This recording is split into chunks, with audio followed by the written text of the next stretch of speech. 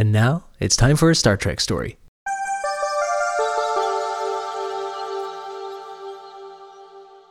I've heard this thrown around, Aaron, and tell me if I'm wrong, if you haven't heard this. I've often heard Star Trek described as a family show. A show about family? Yeah, I don't know. Like I said, I don't hear everyone describe it as such, but it is one of those things that it's thrown around a lot. Star Trek's a family show. Star Trek's a family show. Yeah. People working on it describe, Gina, it's a family show. It's a family show. It's a show about families. It's a show for the families. A show for all ages? Sure. Let's say that. Yeah. So if this is the case, this is what we're looking into today. So if this is the case, what about Star Trek makes it a family show, Aaron? Severe lack of the F word, I think, and up until very recently in Picard. Okay, no F-bombs. Well, we'll see if this episode gives us any insights as to what makes Star Trek show a family show, if it is one. Welcome to Star Trek Stories, everyone. This is episode 18, Haven. Haven. Is this our first one-word title? Might be. Haven. As always, I am your illustrious host, Jaron Hatch, and I'm joined by my lovely co-host, Aaron Cole. Hello, Aaron. Hi, Jaron. How are you doing this fine Sunday? Now good. We just spent the last little bit trying to figure out how to make this setup work. This is our first remote podcast episode where we have a remote guest with us today, and we were ill prepared for how it was all going to work. So probably could have taken 30 minutes at some point during the week. I kind of forgot about Tuesday that our guest was going to be remote. Could have taken a look at that. Zoom is the way to go. We are in the middle of our look at the growing pains of the next generation. Last time we watched Hide and Q, where I think we had a good time with our good friends Q and Jake Barnes. Today, we have the last of the Hatch siblings with us on the show. Probably the person I've known longer than anyone except my parents. My brother, Kai Hatch. Hello, Kai. Oh, hello. Hello. Yes, the last of the Hatch siblings. So this is kind of fun because not only are you one of my siblings, but also we are all kind of roommates together for a while. So Aaron has a little bit of lived experience with Kai as well. With the Hatch Bros. So I've said this before on the podcast, but you and I don't have a first memory of Star Trek like some people do. Like, it was just always there. TOS and TNG were playing since we were infants, and so it was always a thing. And I think for you, it's a similar kind of thing. There is no first memory. Yeah, I don't really recall any one particular instance of like when it was introduced or something. It's just, like you said, it was always something that's just always been there, and something we were always either watching or talking about, not necessarily just between you and me, but also our parents. They were talking to their friends at work about it. They were talking to us about it and stuff like that. So I think it was just something that was just always present. For sure. And something what's been interesting to me over the years is, for reasons we won't really go into too much at all, but we don't really talk with our parents a whole lot. But on the occasions that I do, oftentimes Star Trek comes up, and that's kind of what we talk about, Star Trek. And with you, Kai, without getting too much in the weeds on this, but like, say for example, you and I are on different, we agree on some things, but you and I are on different ends of like a political spectrum. You're more like of a libertarian. I'm more of a leftist. We don't agree on everything, but there's still this kind of shared language of Star Trek where we can kind of come together and even like talk about things using Star Trek as like a shared medium. Would you say that feels accurate to you?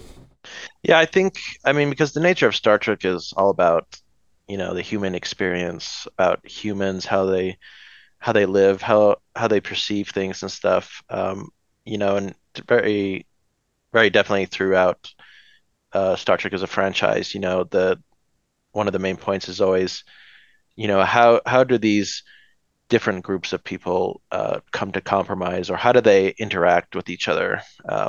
First contact with other species, is an obvious example. And there are things that need to be discussed and hashed out, and there's all sorts of various diplomatic uh, avenues that have to be taken care of, and so that can get applied to our reality, uh, when talking to other people or engaging in interpersonal relationships and stuff like that, because so many things in Star Trek are relatable intrinsically. A lot of that carries over into conversations that you can have with other people who may not necessarily agree on certain viewpoints of things, but you can use that as a common ground, and a basis, to at least start a discussion or even continue a discussion. Yeah, so I think that's very applicable. I wonder if this is part of what people are talking about when Star Trek is a family show, is that it's almost like going to Sunday school in a way where but in a non-religious way. It's like the whole family can gather around, and and friends too, but adults and kids can come together, and there's always this, not always, but what did we learn today?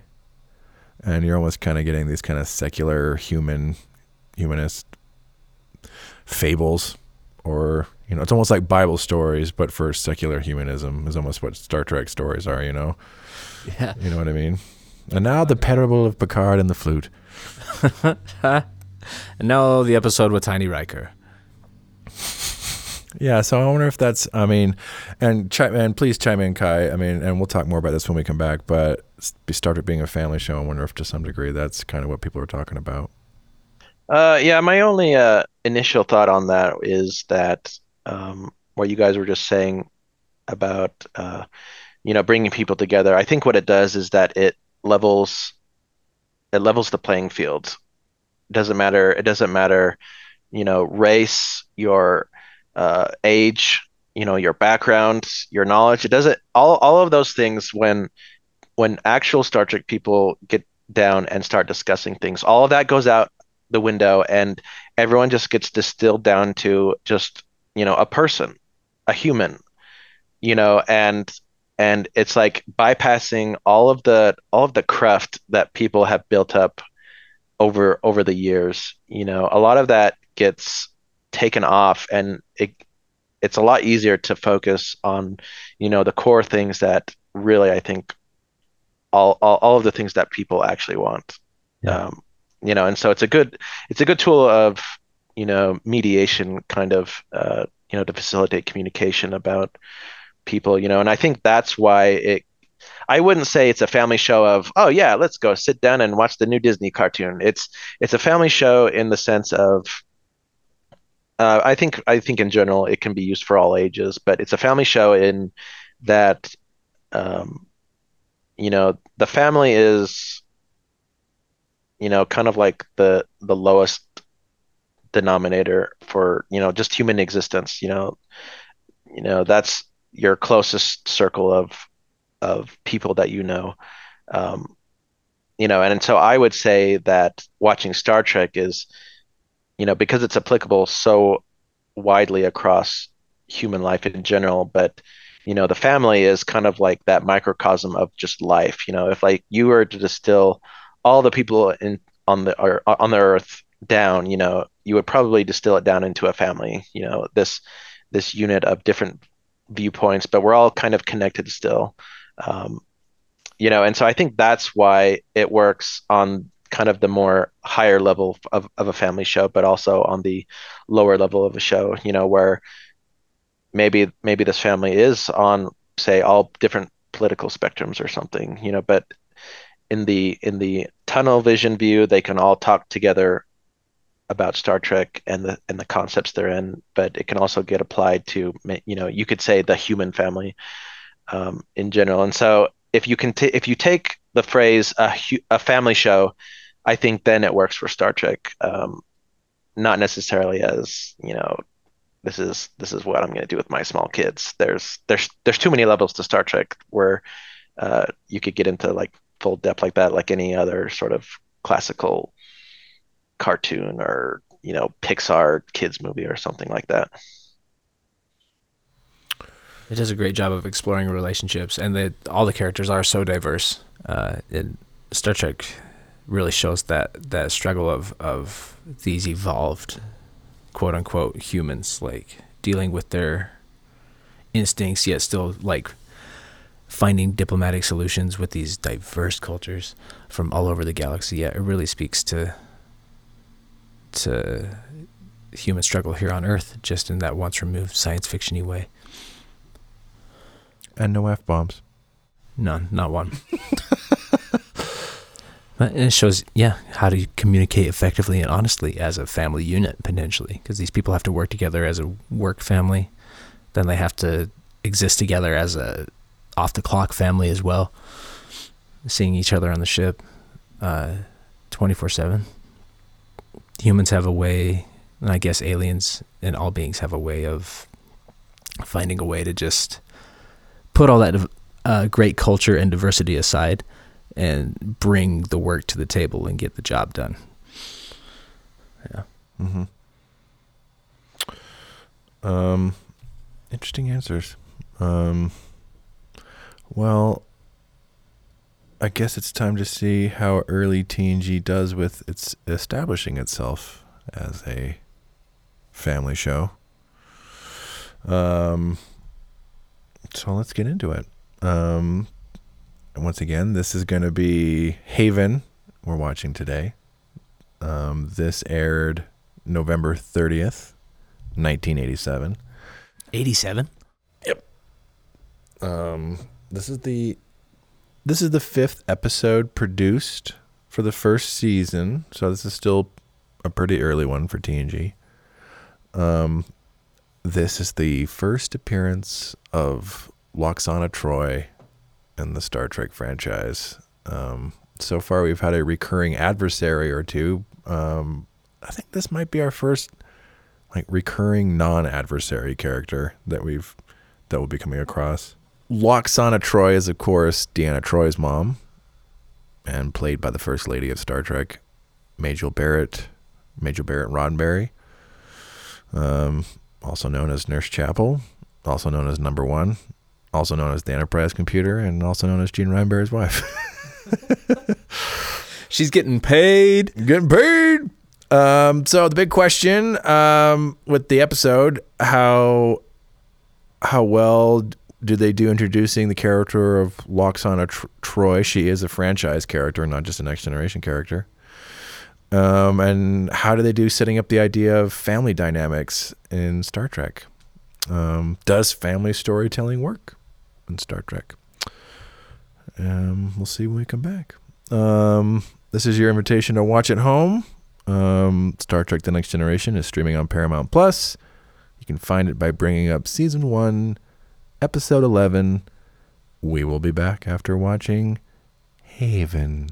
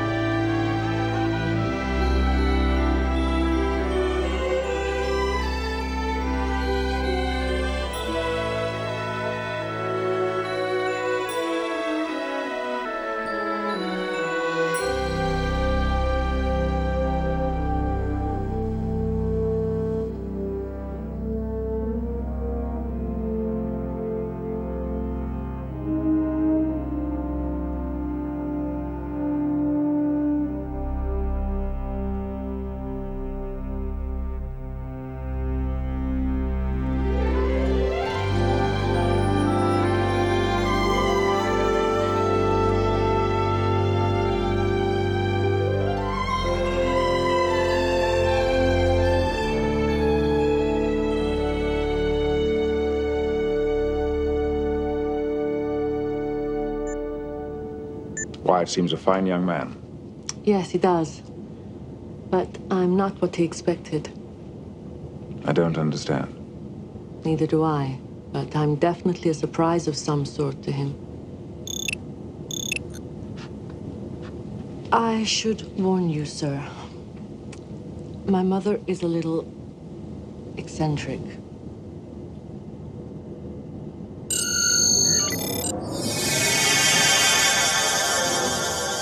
Where is everyone? Oh, I hate that.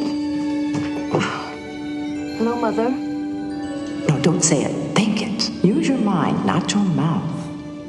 Hello, Mother. Diana, shame. What has this life done to you? No. Don't tell me. You're the captain. Of course, your daughter has explained your telepathic abilities. Now, that wasn't telepathy. It was just common sense. Who else would they send to greet me but the captain? Oh, you may carry my luggage. Mother? No, that's quite all right. I'm indebted to your mother for the fine counselor she...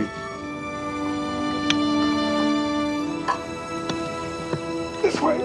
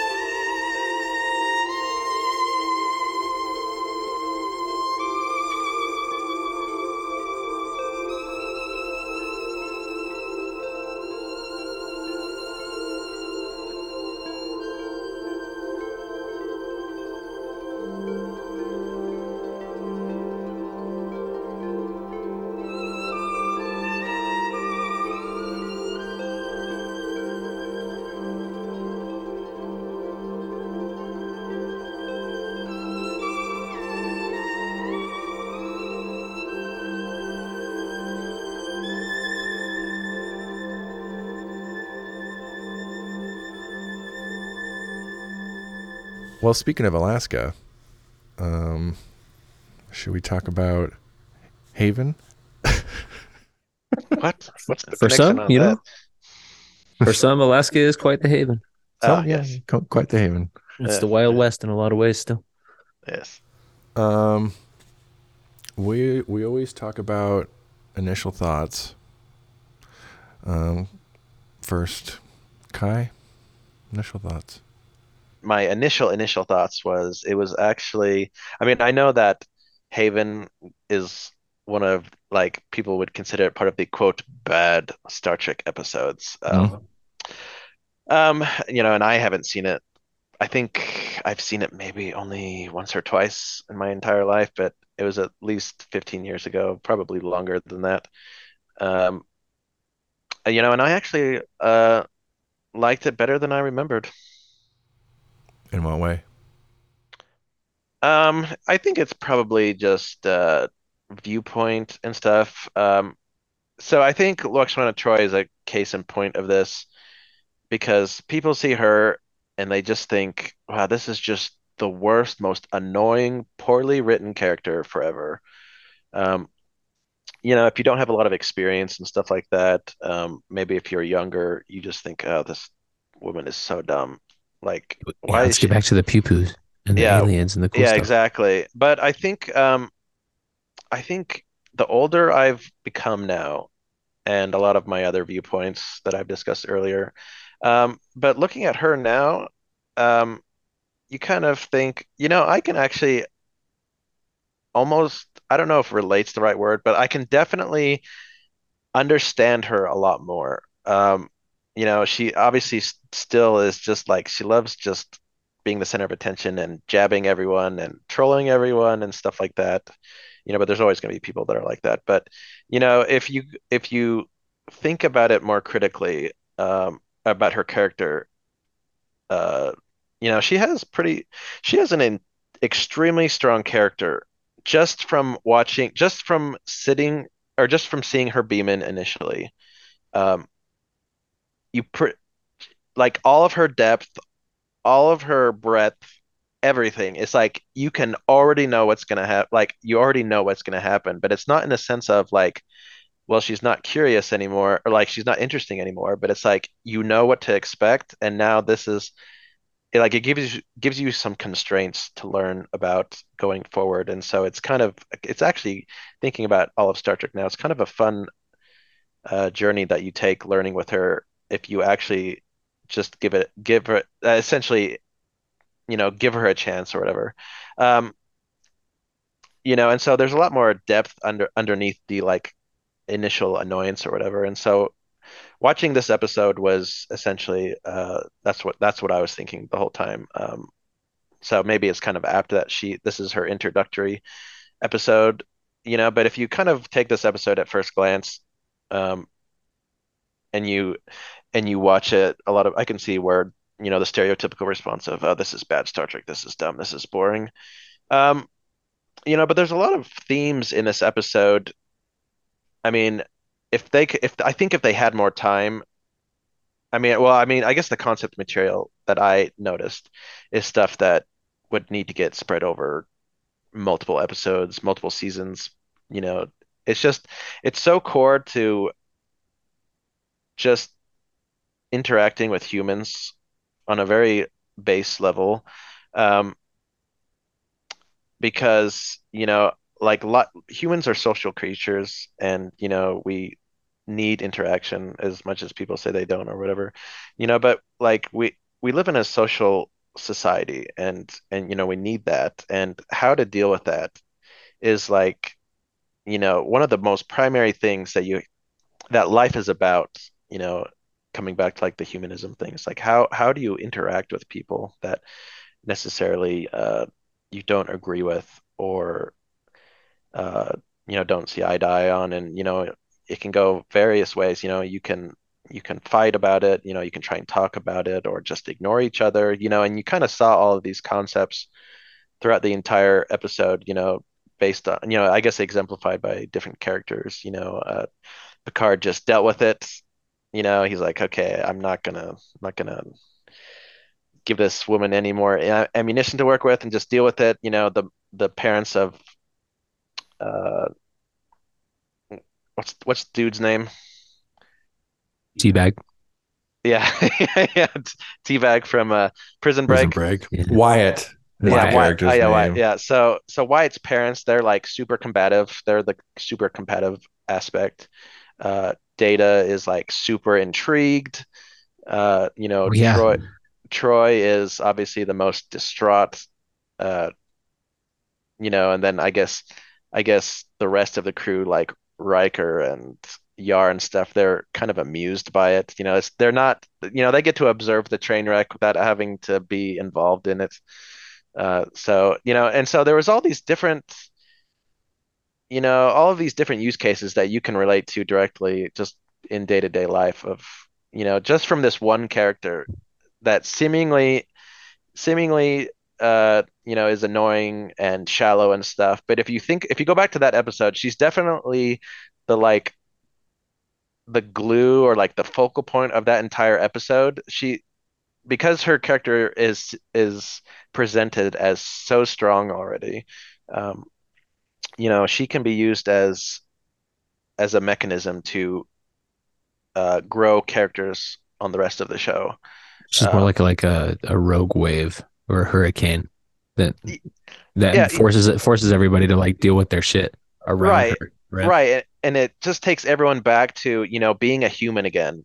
And so one thing that I really liked about this episode is, like you said, let's get back to the pew pew and the aliens and stuff like that, but this episode really brings Star Trek back down to, the starting point of, just how do we communicate with people? How do we interact with people? I mean, there's so many different dynamics in this episode on a people level. There's, like Troy and her mom from, child parent perspective. There's marriage, uh, you know, then there's work and versus family relationships. There's the whole plot with the alien ship and the planets. There's just like so many different interactions happening in this episode at once. It was a lot deeper than I remembered. Maybe things that you only think about when you're trying to think about something critically, or if you're older or whatever. So all of that being said, that's why I was more pleasantly surprised watching it. As on the surface, it's such a shallow kind of throwaway episode. It's like, oh yeah, the gimmicks and the ha-has, whatever. But if you actually think about it, there's a lot of core human Star Trek concepts that are presented, whether directly or indirectly. And so I really like that. Aaron, initial thoughts on Oh, Hayden? geez. How do you follow that? Man, what is with Troy's uniforms? What is with Troy's character? What is with Troy? What is with Troy? So many questions. I don't know. Just the one question, really. The captain kind of just seemed aloof and almost like he wanted to hide in this episode. He did not look like he was having fun. Maybe he was sick or something. Yeah, tying it back to family, the original question, it seems like maybe they fell back on some classic tropes because they had to. So they just made it like a little family drama episode with a little forbidden love in there as a twist. Is it Lwaxana or Laxwana? Lwaxana? Lwaxana. Lwaxana. LW. Lwaxana. Lwaxana. Troy. What a character. What, yeah. And Mrs. Roddenberry, ex-Mrs. Roddenberry. What a force to be reckoned with in the Star Trek universe. She just pops up everywhere. And she's so great every time. Especially as Troy. Like, this character is just so over the top. It reminds me of my grandma Sherry a lot. Just talking to everybody and having her opinion. And my grandma was much friendlier than Troy was, but was very outspoken like this. Certainly her most memorable character, I would say. Mm-hmm. Whether you like her or not, certainly the most memorable. What is this episode even about?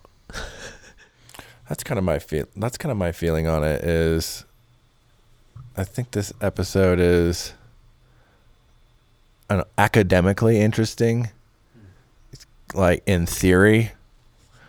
I just don't think it goes anywhere. Or I think Kai is right in when you say there's so many like themes and ideas that this can bring up. Like lots of little things that could go somewhere and drive it forward, but they never really take it any of those directions. Yeah, but there is a ton in there to unravel and to think about. But what is it about? Family? Family? Is it about family, Jaron? Tell me. Tell me the answer.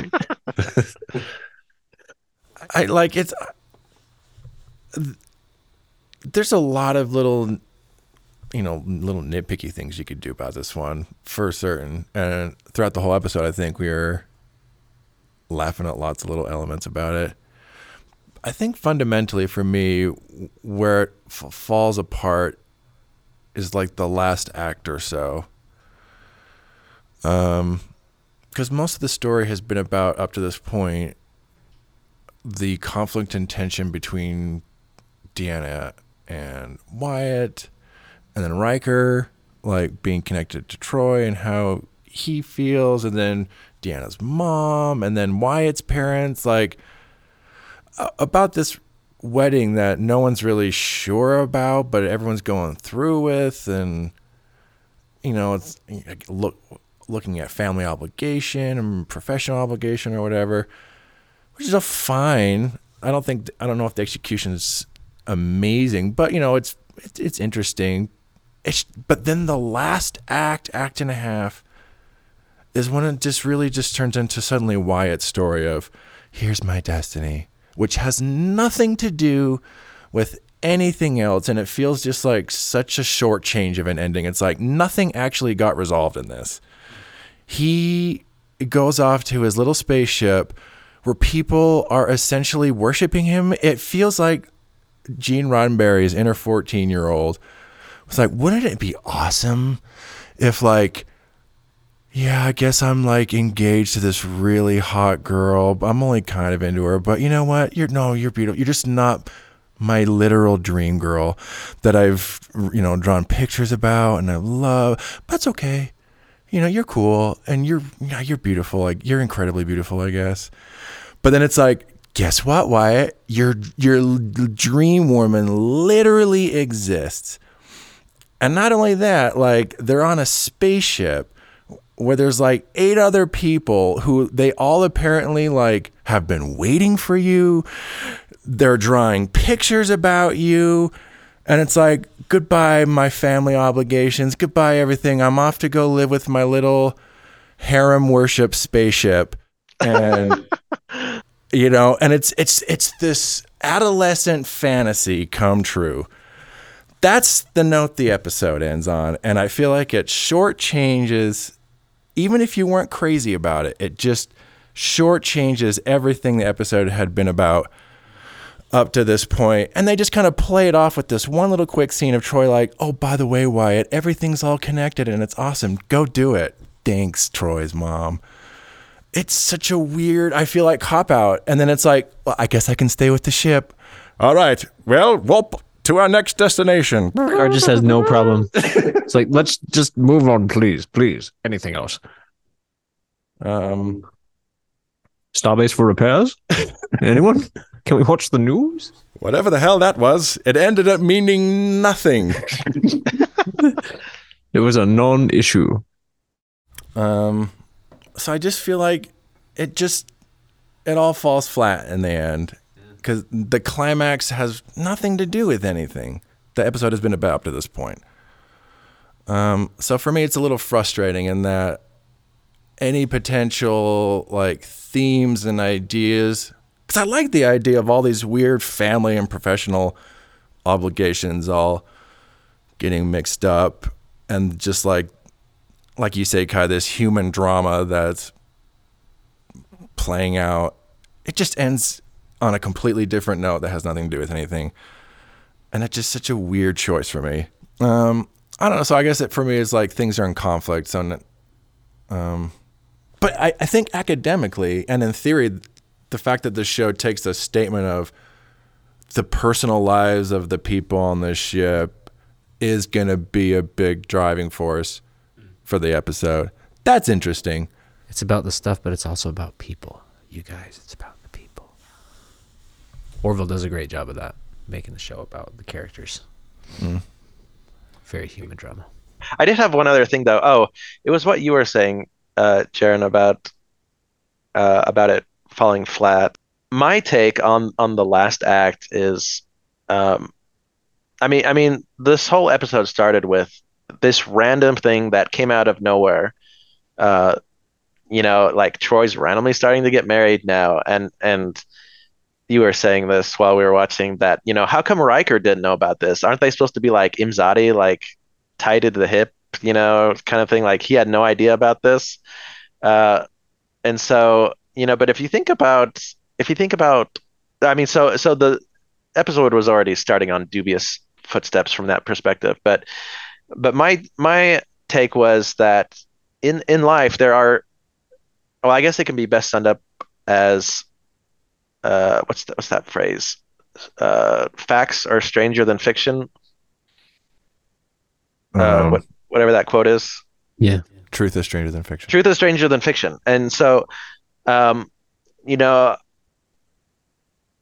just know that if you ask anyone, if you say, everyone's had experiences where just, the randomest things have happened, like the things that people can dream up in fiction are so much more convenient and kind of smoothed out, but in real life, the most random things that you would not think about happening happen for some reason, even though it seems like that they shouldn't.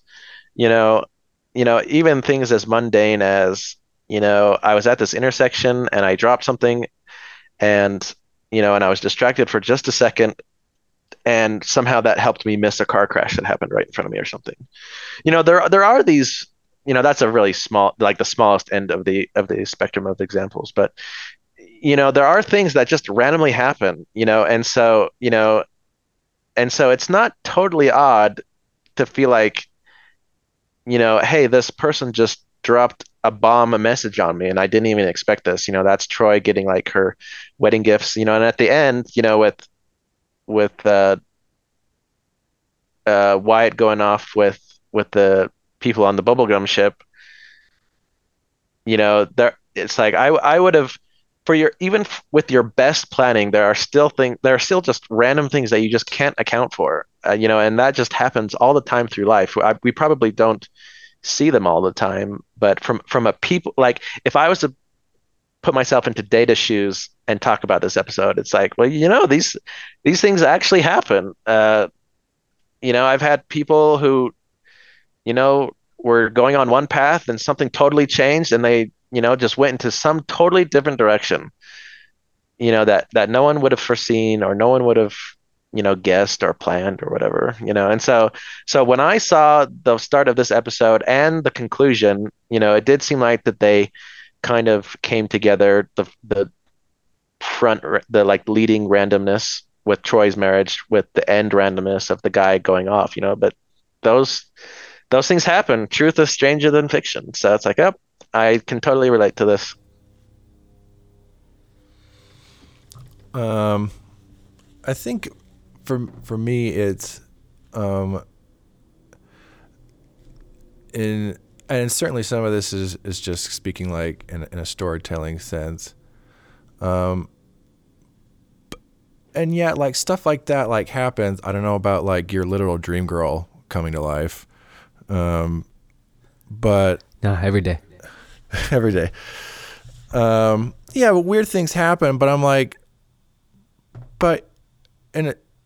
for a story, and stories mean something different to everyone. To me, some of like what's interesting and important about a story is, especially a story with characters, is that we see and interpret meaning through the interactions and choices of the characters. Rather than just like saying something or just something just happening, it's like it's the interplay and between people and the decisions between and the choices that people make. I think that's what helps. Like, yeah, and if I'm in a situation like this, what should I do? And it's like, well, it's possible if you get caught up in a situation like this, some random thing just might happen. I'm like, well, that might happen, but like that's probably not what's going to happen. But even if that, like, it's kind of his thing where like he never really makes any choice about anything. Everything just happens to him. And sure, things just happen to us, but I think from a storytelling point of view, I'm like, I think it's important to see characters making choices based on interaction. I mean, he chooses to go over there, but of course he's going to go over there. I just feel like everything is just kind of that is just handed to this character, and he never actually has to deal with the situation at hand. How do I deal with my family? And then his dream girl shows up and just pulls them all away. And it's like, but that's not going to happen for most people. And it's like, if they set up the situation of like, how do you deal with your family in a situation like this, and just kind of pull out the rug from under you, it's just kind of like, well, hopefully that happens. But if that doesn't happen, how do I resolve a situation like this? Well, I think we're talking on I think we're actually agreeing.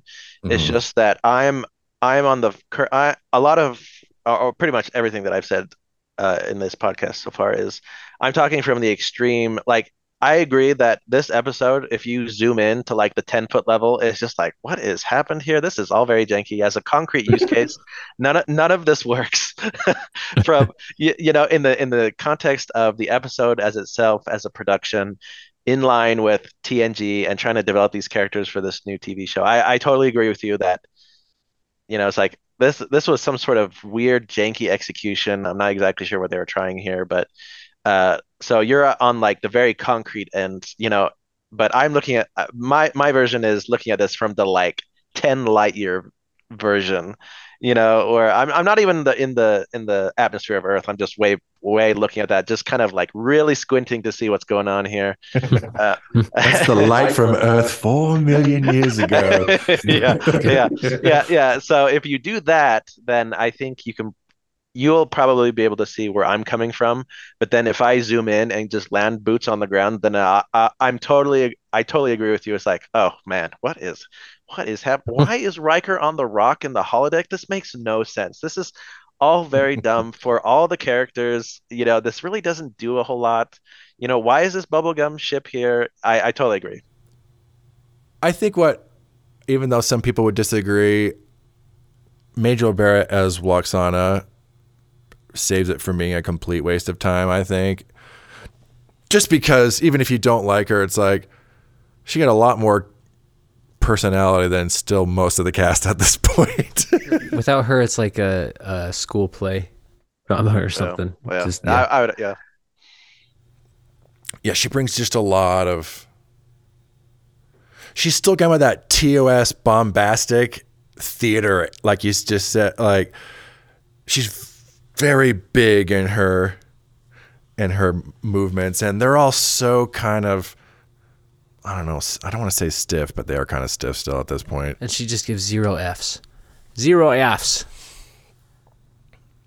We should bring up real quick, we did ask when we're watching this, Lwaxana a couple times brings up, oh, yes, Captain, of course you're attracted to me. Oh, my old valet, he had pornographic thoughts about me. Oh, like the father-in-law, he thinks about me naked all the time too. And the question we had was, is she just fucking with people, or is she actually being truthful? Somewhere in Picard's thoughts, he's got a dirty mind for Troy's mom. I kind of feel like she exaggerates, but she doesn't ever strike me as a liar. I feel like to some degree, in every case of like, oh, you're attractive, she is, and they mention it, like, she's quite an adept telepath, even among Betazoids. And I'm like, I wouldn't be surprised if she's just pulling on something, a kernel of like, and looking at Picard's mommy issues in season 2 of Picard, yeah, they deconstruct. It's like, yeah, that tracks. That totally tracks. Do you think at the end, like when she's like, Jean-Luc, even Vigo didn't have such thoughts about me, and you see just how pissed off he is, do you think he's just having thoughts of like, if I could just put you in leather and bend you over and take this whip and stuff? It's this BDSM thing, like, oh, Troy's mom, fuck you. No, I think that's Patrick Stewart thinking like me, like, what is this episode about? Why am I here? He even literally says in this episode, I am not amused. I'm like, yeah, actually this whole episode, Picard does not seem amused by anything. He's in a rotten mood, so's Riker. Oh, Riker is very just, this whole episode. Meh. I was having such a good day with my digital maidens. Oh my, yeah, his little holographic, what are they doing? Just playing like harps or whatever? And admiring him. They have the admire face. My wife makes that face when I do the dishes. I get the admire face.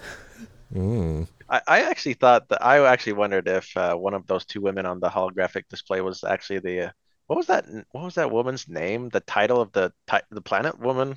She had some weird name. Oh, Electra Ryan.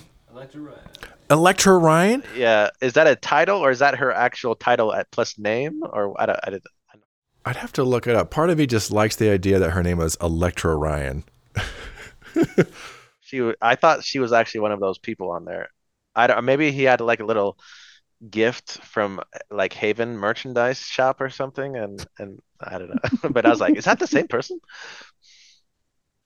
I thought it was like Elector Ryan when you. Elector. That would make more sense than Electra. Carmen Electra. It's Carmen.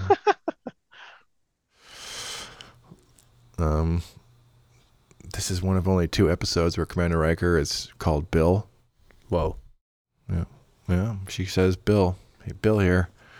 And she says that one other there was one other time in the series she says it, but that's it. Bill Riker. It's the only time we see the official dining room of the Enterprise D, at least in its like full mock-up. That whole dinner scene, it's not 10 forward where they usually do those scenes. That's the ship's dining room. Yeah, they weren't coming in the big side doors. They were coming in from a normal passenger door. I think you kind of see this set again, but kind of being used in a different context. This is the only time you ever see it being used as like the official dining room. Aaron, this goes back to when we watched The Last Outpost. I don't know if you noticed, but the face on the wedding box belongs to Armin Shimmerman, the actor who plays Quark. No. And this episode was filmed before The Last Outpost, so that is his first official Star Trek appearance. You humans are so easily fooled. Kind of fun how he's really early in Next Gen and then comes back years later in Deep Space Nine. That's amazing. The silver box face is Quark. That's so fucking funny. Mm-hmm. We also get to see Mr. Home for the first time. who has his only line of dialogue in this episode. Thanks for the drinks. This is the only episode? That's Yeah, it. It's the only time he speaks.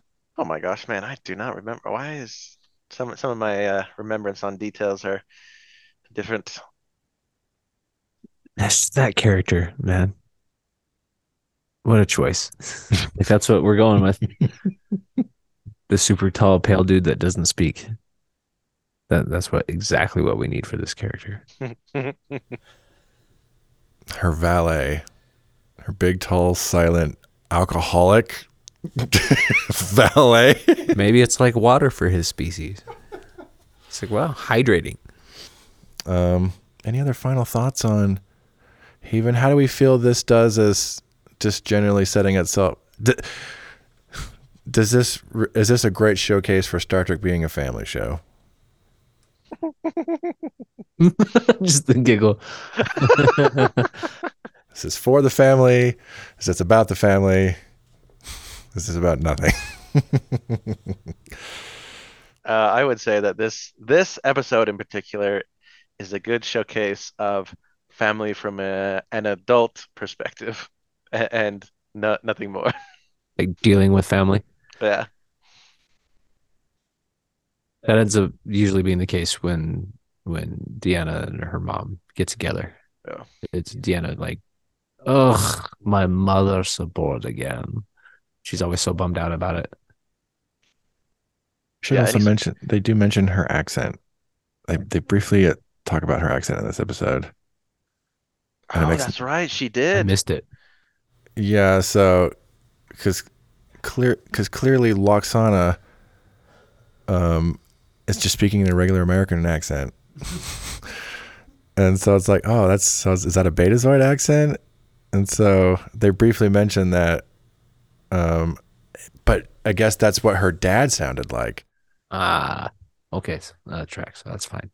But then when you see her dad later in the show, he's just a regular American guy. It's like, so in the end, where the hell does that voice come from? So he's been living in Seattle for a while, so he lost the accent over time.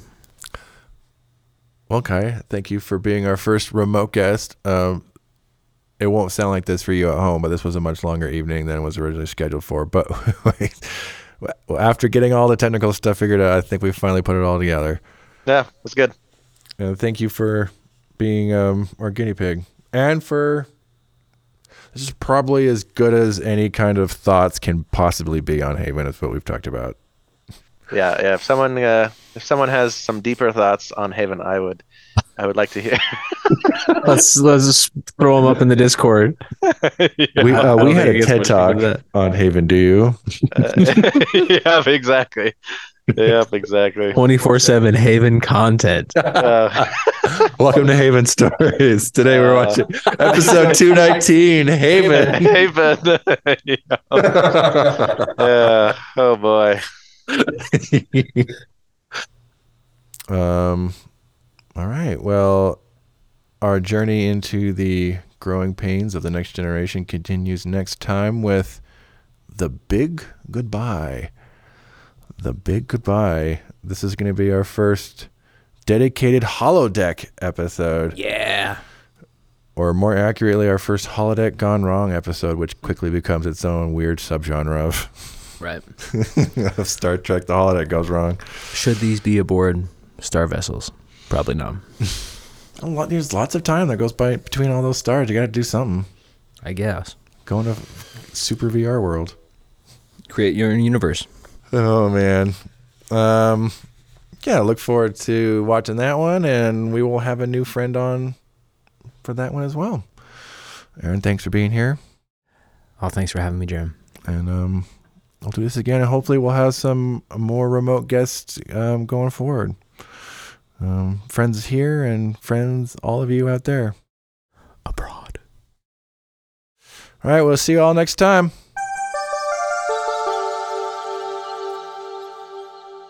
Thanks for listening.